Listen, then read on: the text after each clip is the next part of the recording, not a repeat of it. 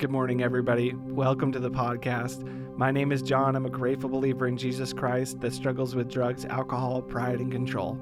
And I'm so excited that you chose to spend some time with us here this morning on Christmas morning. Merry Christmas.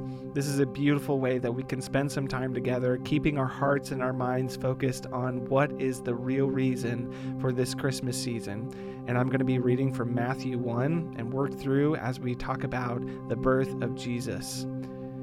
Matthew 1, starting in verse 18. This is how Jesus the Messiah was born. His mother, Mary, was engaged to be married to Joseph.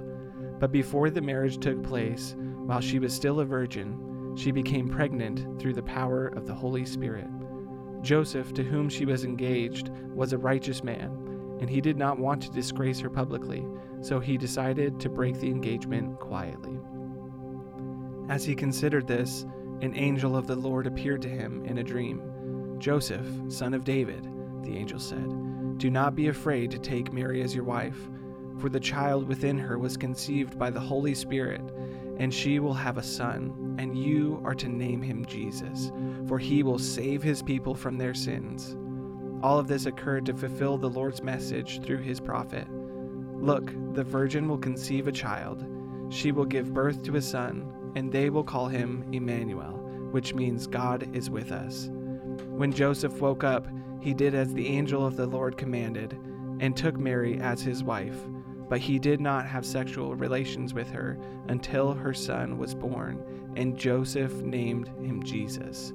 Matthew chapter 2, verse 1. Jesus was born in Bethlehem in Judea, during the reign of King Herod.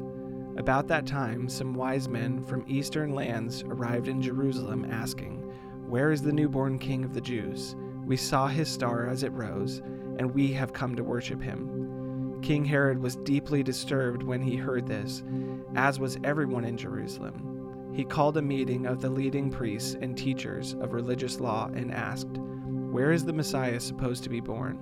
"In Bethlehem in Judea," they said, "for this is what the prophet wrote. And you, O Bethlehem, in the land of Judah, are not least among the ruling cities of Judah, for a ruler will come from you, who will be the shepherd for my people Israel." Then Herod called for a private meeting with the wise men, and he learned from them the time when the star first appeared. Then he told them, "Go to Bethlehem and search carefully for the child, and when you find him, come back and tell me, so that I can go and worship him too." After this interview, the wise men went their way, and the star they had seen in the east guided them to Bethlehem. It went ahead of them and stopped over the place where the child was. When they saw the star, they were filled with joy. They entered the house and saw the child with his mother, Mary, and they bowed down and worshipped him. Then they opened their treasure chests and gave him gold, frankincense, and myrrh. When it was time to leave, they returned to their own country by another route, for God had warned them in a dream not to return to Herod. After the wise men were gone, an angel of the Lord appeared to Joseph in a dream. "Get up, flee to Egypt with the child and his mother." The angel said, "Stay there until you return, because Herod is going to search for him to kill him." That night Joseph left for Egypt with the child and Mary, his mother, and they stayed there until Herod's death.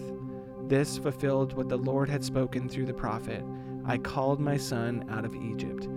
Herod was furious when he realized that the wise men had outwitted him.